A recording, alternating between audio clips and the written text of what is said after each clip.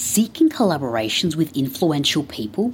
At GZPR, we create passion-fueled collaborations that go beyond traditional representation.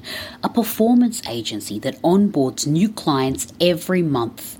Our focus is on POC collaborations. Contact us now at hellogzpr.com, a self-aware public relations agency exploring world perspectives with leading talents.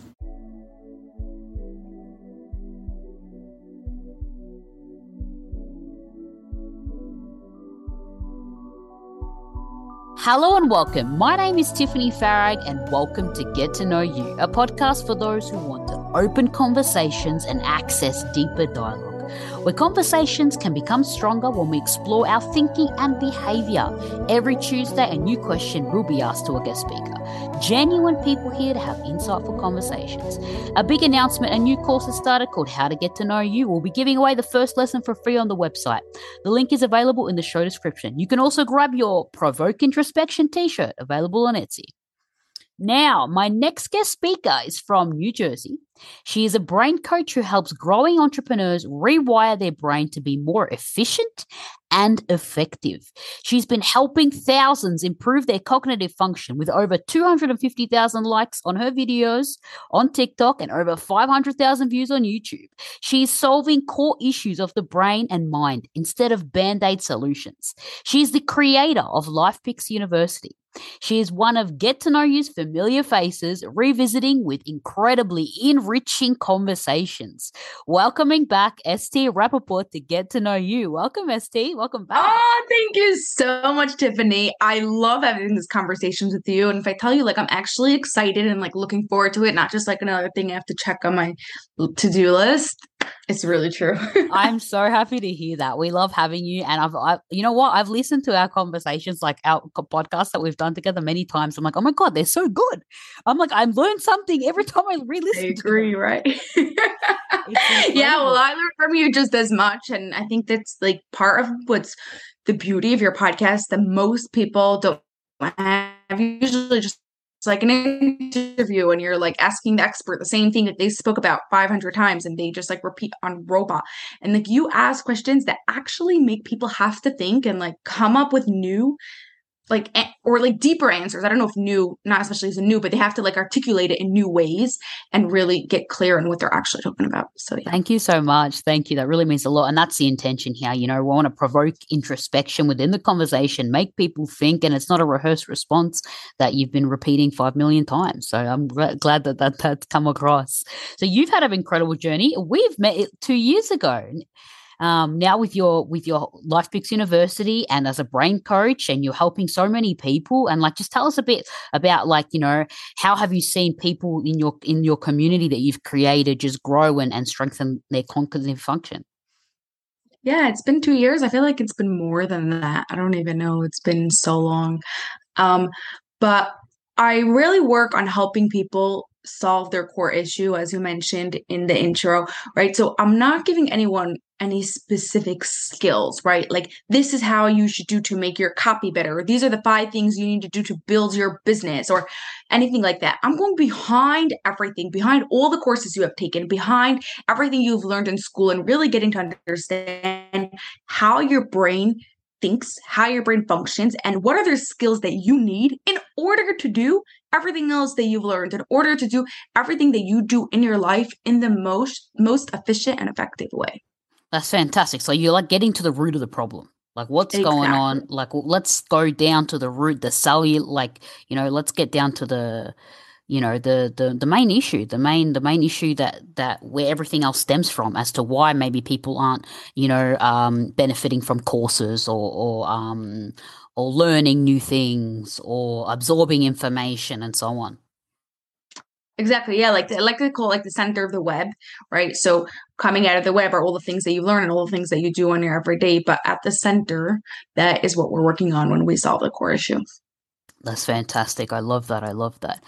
Now, listeners, our question that we're going to dive into from my point and from ST's point is this question that we both just love. Now, the question is, how do we identify people with a higher self-awareness? Now, when I first came to you with this question, ST, what did you first think? So I right away thought of myself. I know this is very selfish of me to say, and maybe isn't the right thing to say when you're having such like a selfless question, but maybe it has to really do with the question of what you're saying about being that self-aware of who you are and what like triggers you and who you like really are as a person. And it really got me thinking because I like to call myself like the self-awareness queen just because I believe that every single thing, in order to change, in order to make any sort of improvements, in order to do anything in your life, like that's not just on robot, you have to have that self-awareness. Without that, nothing's going to change, right? Think of a habit. You don't change a habit without being aware that you need to change a habit. Anything that you're going on throughout the day, you have to be aware of that. So I was like, that's a really interesting perspective. Not only do you want to be self-aware about yourself, but it's being self-aware about or recognizing the self-awareness in the other people. Yeah, absolutely, absolutely. And a great point that you pointed out there. Like because, self-awareness isn't something that you're born with. It's something a habits that you learn to cultivate. So you start off learning habits from your parents, the way they bring you up and habits that they instill in you, and then you have to carry on and do these things yourself. You can't just be like, "Okay, my parents brought me up to this thing. I don't need to learn or some things that when you're bringing up a child, you need to bring up yourself. Like that's what people forget. It's like you have to continue bringing up yourself through the rest of your life. Yeah. So I have a question for you, but before that, there's two things that they say like that makes you like so-called like grow up the fastest or like develop yourself the fastest. One is raising a kid, raising family, and two is business. Like same thing, you really have to work on yourself in order to go and grow any of those things. But you mentioned that self-awareness isn't something that you're born with, something that you develop. Do you mean that like it's like not at all something, right? Like we learn how to walk. So even if we're not walking when the minute that we're born, we like eventually it's something that's natural to humans to learn how to walk. Do you think self-awareness is like that also? Like to that basic level, is that what you're asking?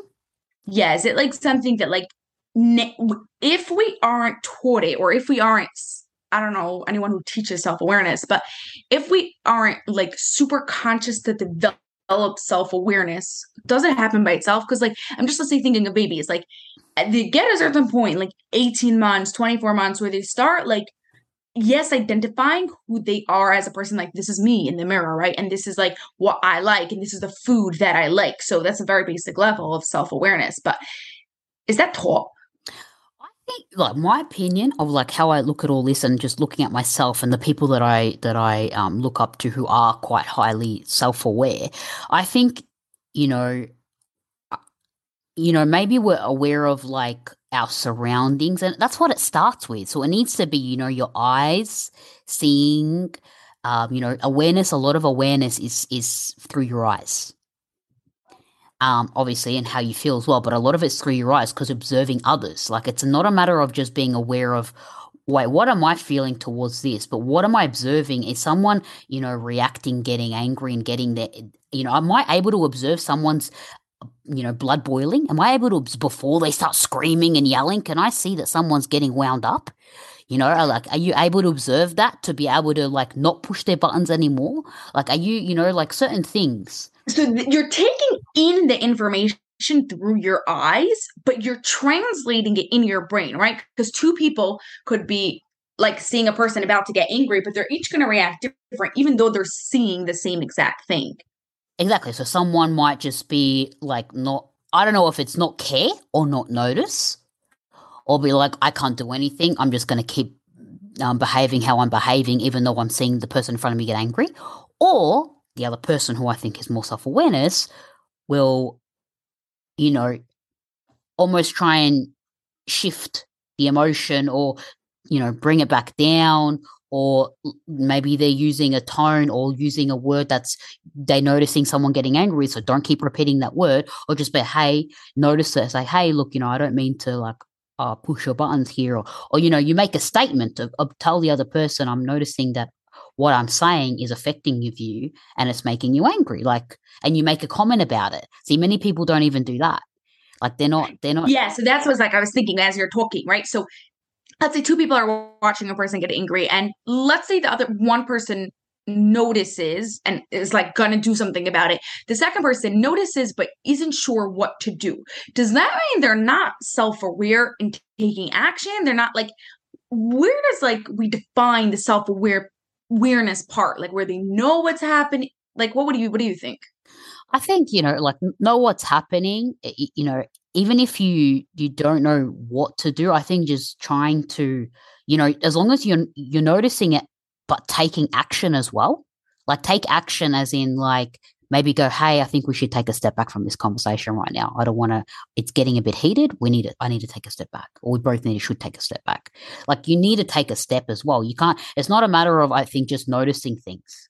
It's, noticing things and your behavior, being in control of your own emotion as well. Like that person getting angry or whatever they're saying, is that, are you, or they might throw a comment. Do you have control of your emotions and your reactions? Like, can you control if this person now gets that angry that they becomes personal and they throw out like a rude comment or say something horrible? Are you able to like contain yourself and like manage your own emotions and reactions? So the self-awareness part, I'm just like clarifying. Yeah. The self-awareness part isn't the fact that you noticed a person getting angry. It's you're being aware of yourself, of knowing what to do in that situation. Yeah. So then let's say bringing it to just yourself, not being self-aware of other people, being aware of yourself. You're like, okay, I have this habit, or I like get triggered every time I see this thing. So being aware when that happens. But I'll tell you why I don't love that. I'm getting it. I understand. I'm just like thinking of some examples, right? So let's say someone is becoming more self-aware and they notice that they have certain triggers. Okay. Let's say they notice that they eat every time they're like stressed or whatever, right? So there's one level of identifying, of knowing that you eat when you're stressed. It's another level of identifying like, hey, I'm stressed and I noticed I'm eating a cupcake. It's another level to say, hey, I'm stressed. I noticed I'm about to grab a cupcake, but I'm forcing myself not to do it. So at what point is it considered self-aware? Well, there's a few things I've read, a few things that are considered that they're talking about. So there's a psychologist wrote about 5 different traits where people are considered self-aware. And there's also another study that I read. Firstly, I'll mention this study. This study I read by Tanya Uhrig. They did a test. They had a criteria. Probably not these 5 things. I'm going to guess probably 20, 30 different questions, scenarios, and so on to put people in. Now, the study was done on 5,000 people. 5,000 people all said, yes, I'm self-aware. I have self-awareness. Now, only 10% of those people were actually self-aware based on the criteria. So it's a small amount of people. It's not, it's... I'm like, oh my gosh, does that mean I'm not really self-aware? Well, I know. Like now I want to be tested. What's the criteria? Yeah, what's the criteria? Exactly. Like, are we, me and you having this conversation, are we both self-aware? Like, I'd love to like see this criteria. I'd love someone to test me and find out. Oh, there doesn't say in the study what it is? No, they haven't said exactly what the criteria is, which I'd love to know. And the other thing too is, people think self-awareness is just like reflecting.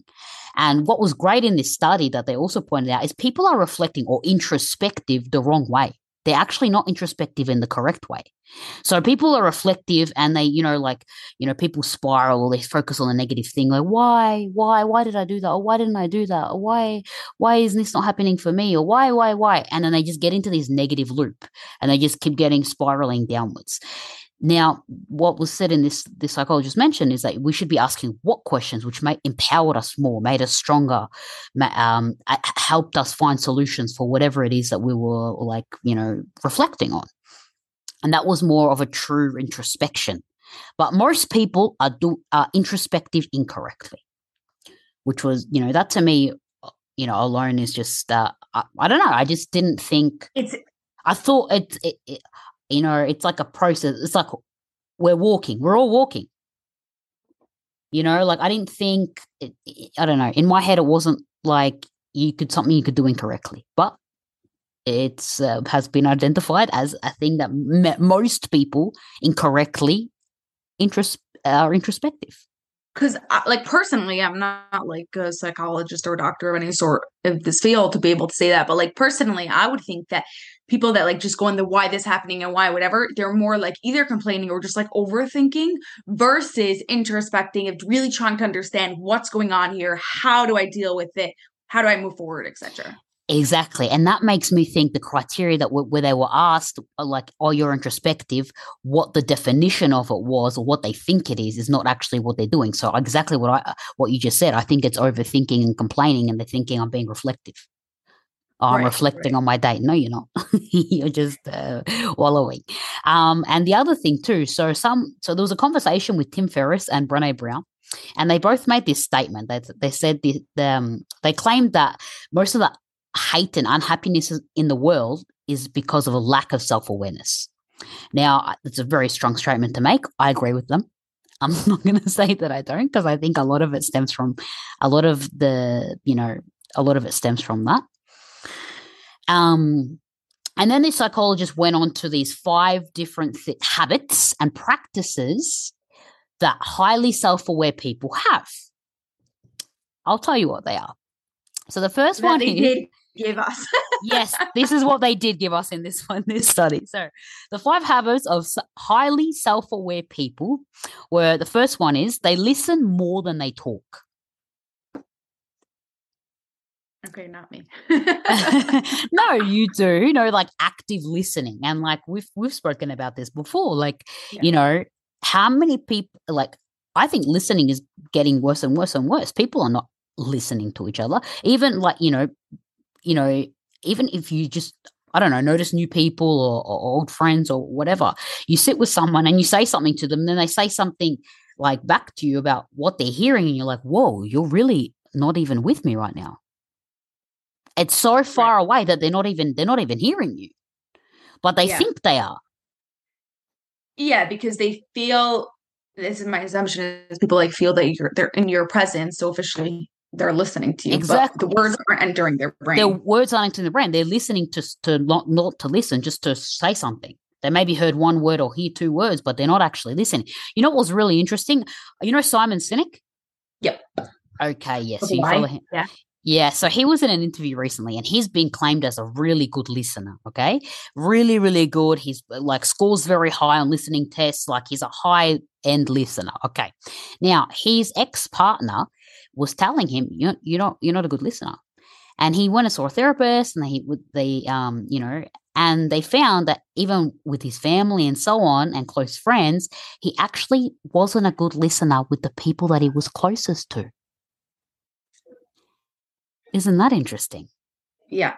It was actually very interesting, like, that you're bringing this up now, because just last week, I think it was, I was with my friend in England and spent 3 days with her. And then it was like the last night, we're like laying in bed and we're like talking. And she's like, no, backtrack. Before we were laying in bed and talking, we're having this conversation. We're sitting in a bar, and all of a sudden she's in the middle of telling me the story, and I interrupted her. Okay.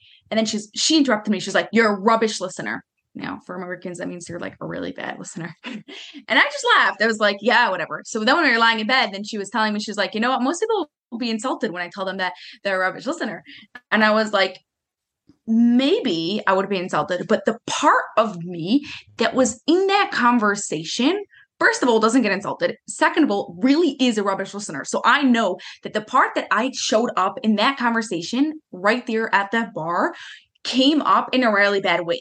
Usually when we like go out to eat or talking on the phone or going for a walk, I have a different part of me, more a friend part of me that's a much better listener. So you're used to me talking to you in that way. For some reason in that conversation, because of the events that were happening at that time, a different part of me came out, more like argumentative and things, and someone like stubborn.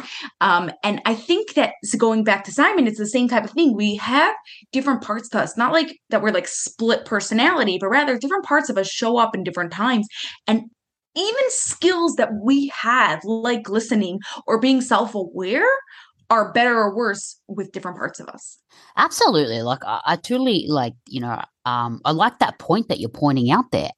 Even with me, like, I listen a lot. I would say I'm a good listener. And friends have told me, and yeah, I would say I'm a good listener. But there are moments, I think, like, sometimes I'm I think if when I'm always listening or listening a lot to people, I will have a little burst, I think, where I just need to talk. Like, I want to talk with, and it might come with the person who wants to talk at that moment. But because I've been doing a lot of listening, I haven't really had that moment where I can talk. So like, I do notice, like, when it comes out. But it's rare. Like I said, because I do a lot of listening. The person who receives the Tiffany that wants to talk, it's not like so common all the time. Yeah, but I think that's going back to self-aware. That's part of being self-aware, is knowing to have a conversation, that even if you're saying a story and even if you're telling about your day and things that are happening, to give those pauses so that way, in case the person does want to talk, they have absolutely like opportunity. Exactly. But when that doesn't happen, or when you're not with people who are self-aware, you don't get an opportunity to talk. That's right. And you know what? I think that there are times that, like, it's right to interrupt, right? Like, just rambling on forever. Like, even in a podcast, if like one person is just rambling on forever, it gets boring. So right? boring. So absolutely, totally agree. The next point, so it was 5. So point number 2 was they're curious about their own minds. Now, we both do that one, of course. Yeah. Obviously, with our podcast. Super curious about our minds. But a lot of people aren't. A lot of people aren't curious about, why do I have this, why do I always have this train of thought? Or why do I always have this pattern that I always do? Or why, when I'm in this situation, I react this way? Like, we're always questioning, trying to better ourselves.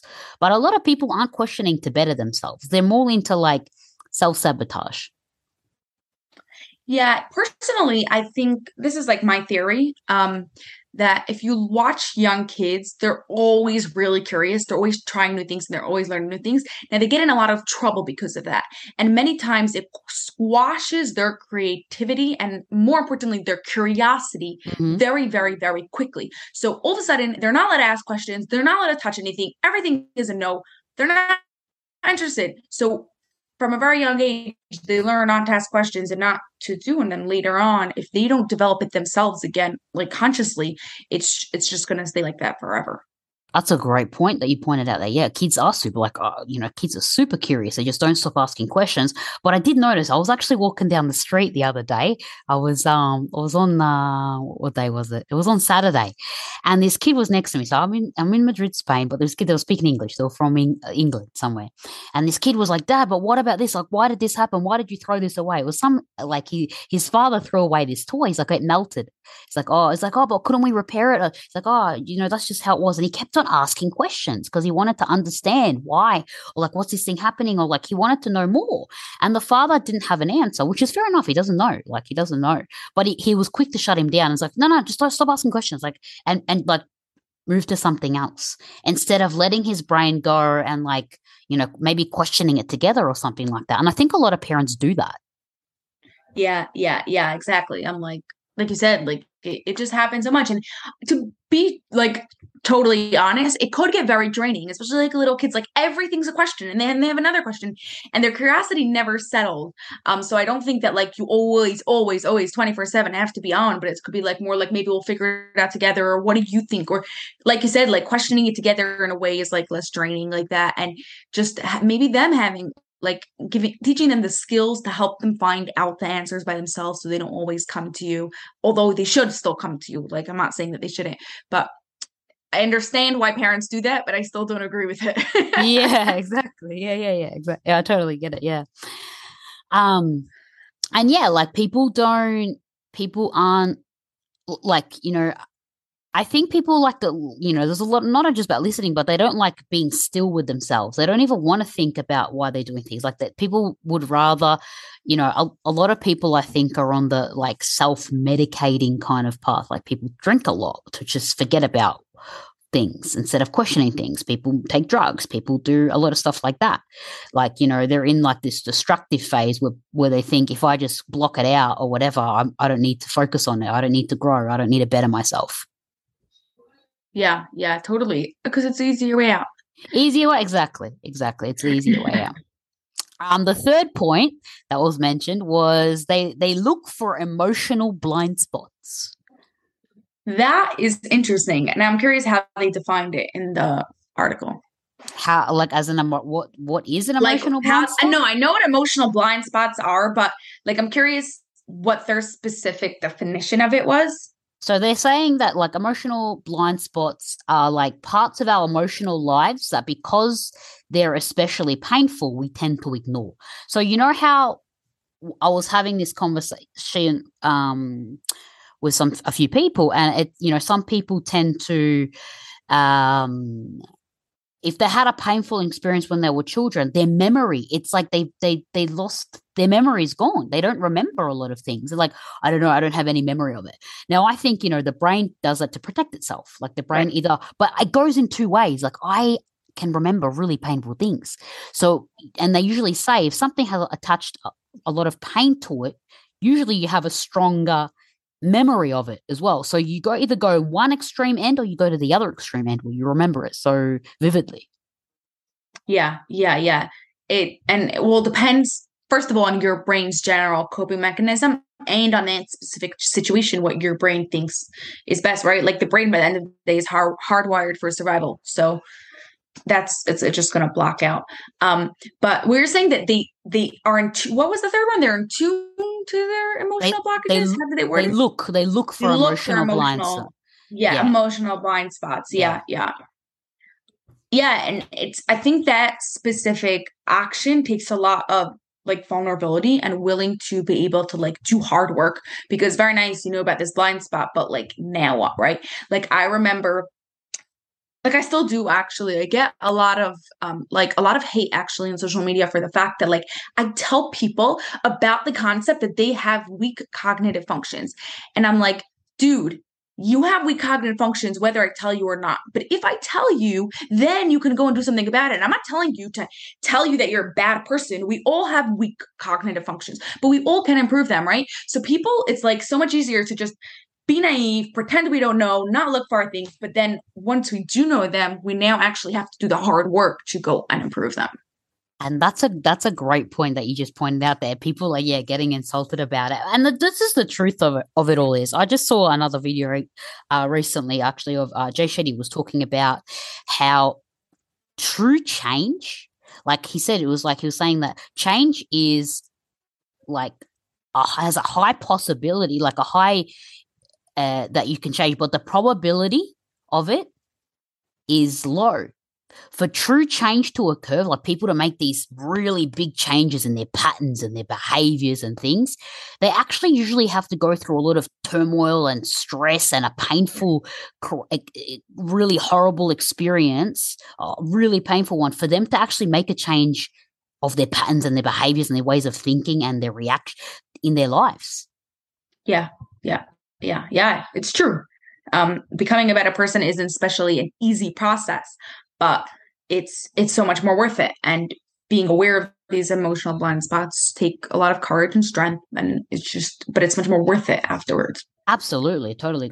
It's way more worth it. But, it's really saddening that people, for people to make significant real changes in these things where they're maybe hurting people and doing things and things like that, and they have these really horrible patterns like that, it's something that, they have to go through despair and suffering for them to actually make a change in themselves. And the thing too that he pointed out is that they don't actually make a change for people. They're not trying to change for someone, a partner, family, or whatever. They make a change. It happens because they're like, shit, I need to be better.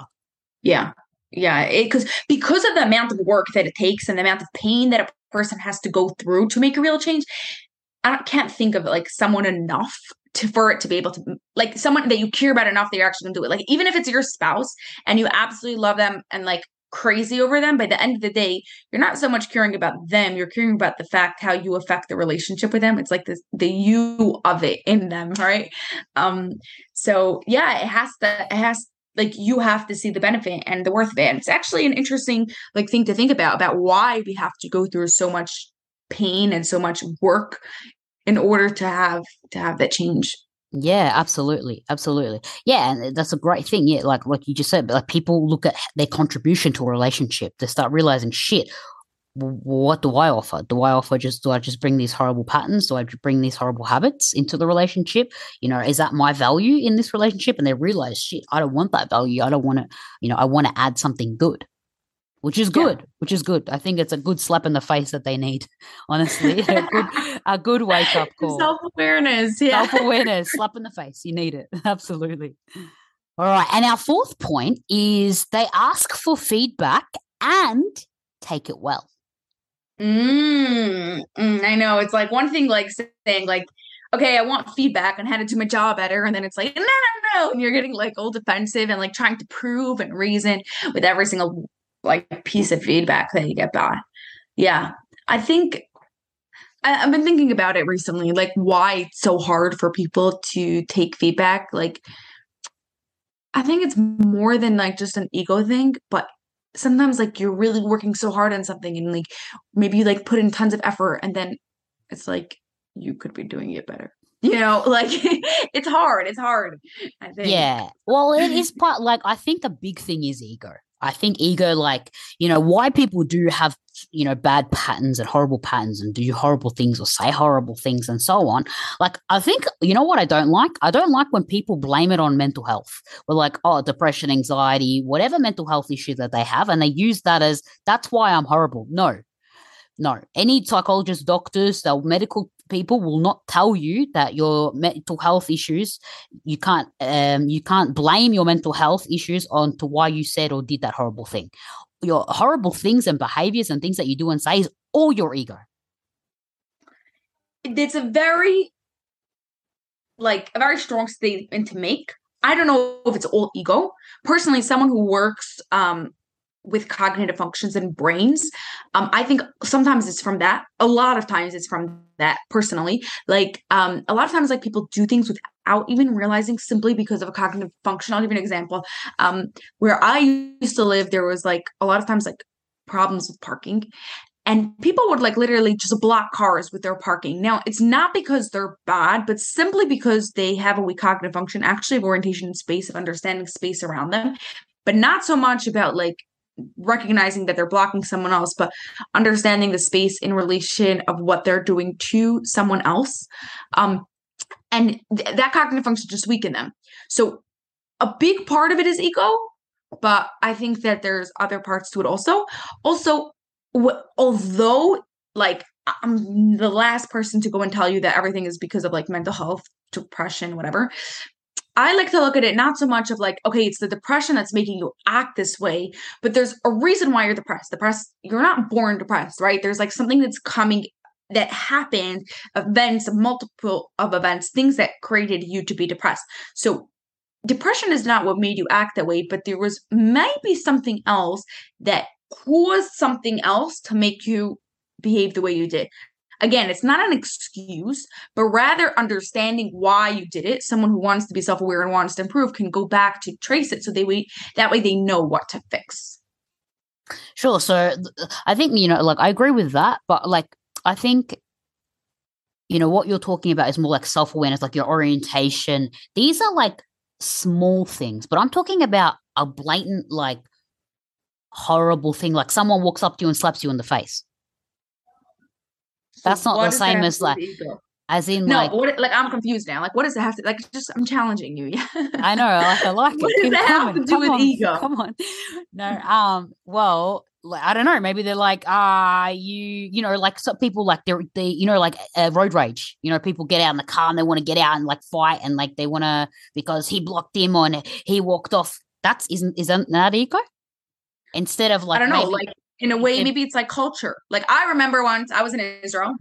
Yeah, I was on a bus, public buses there. And like they were like coming in and basically it was like a big fight. The bus driver got off and he got into like a massive fight with a guy in front of him. And it was like, we were just sitting there. I was like, I just want to go. And he's just getting into fight with him. And in the end, they just like hugged and they went on their buses and they went back to each other. And like, that was the end. So was the fight an ego part of like he is upset that he did this stupid thing to him? Maybe, but like in a way, maybe I felt like it was like automatic response. Like he's used to this. He saw this thing his whole life. They're just used to it. So he just has to act that way because he saw that his whole life. I don't know. I'm not sure. For sure, ego is part of it. I don't know if ego is all of it.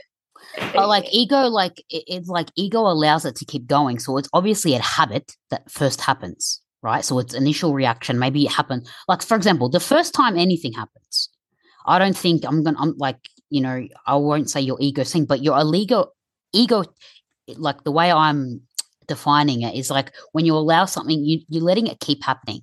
Like you're letting yourself, like for example, you've been through horrible things. I've been through horrible things. I've done I've experienced a lot. Why do some people who experience a lot of horrible things, bad things that happen to them, but yet they don't treat people badly? They're not letting that where they.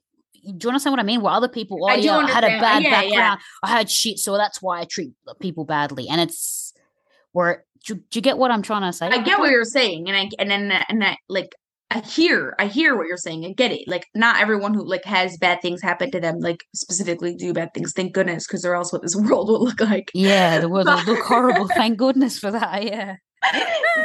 But on the other side, I don't think that everyone who does bad things it's all because they had everyone do bad things to them, right? Like, there's always a reason for everything, and part of it is ego. But like, I like to say, like, I'll give you another example. Yeah. When I was in Ethiopia, then there was like the orphanage I was in, they have like two buildings. And there's one building where they're like much younger kids. And there's a 7-year-old. She was like one of the oldest people there in that group. She would hide behind corners and then stick out her foot. And then when someone comes, they would trip, like to trip them over. Yeah. And some people, like, it happened, like there was like really bad things. Like one of the kids, like he landed up in the hospital, like, and he couldn't walk for quite a good few weeks. It was really like, it wasn't like a nice situation. Now they were trying to discuss, like we were discussing like what we could do to help her. And they were like saying the different punishments they could give her, maybe give her time out, maybe like think. And I'm like, hold on a second. Before you give her any punishments, you have to understand why she's doing it. Maybe she has ego in it. It's true. And she's just 7 years old. So it's easier to like understand it. But there's a reason why she's behaving that way. She's obviously in some sort of pain, some sort of something is happening to her that is causing it. Now, it could be something as simple as needing recognition, needing or attention, feeling validation, understimulated, or needing attention, right? Or any of that. But I don't think that means that it's not just ego. There's another reason why, right? So if a random person comes up to you and just slaps you in the face, part of it could be ego, but it can't be just ego. I don't know. That's what I believe. Doesn't mean that I'm right, but like my belief is that usually there's like a reason why behind things. Sure, of course, there's a reason why. Like people get triggered, the anxiety's coming up. They don't know how to react otherwise. It's like you're confronting someone, and when you confront someone with your belief, you confront someone or something they did to you, or you confront someone with whatever. Most people are going to get defensive, start screaming, like going off at you, instead of maybe if it's something that they did, they're not going to take responsibility and be like, hey, look, I'm sorry. Hey, look, my behavior, I did this because of this. I did this because I was going through this. A lot of people are going to be defensive and throw it back at you, or they're going to like manipulate the situation or gaslight you or whatever that may be. Yeah. Yeah. It's true. Because it stems from something. It stems from, right. Whatever pain that they're going through. But, they're going through, they've experienced pain, they've experienced suffering, or whatever it is that they're going through. But I don't think,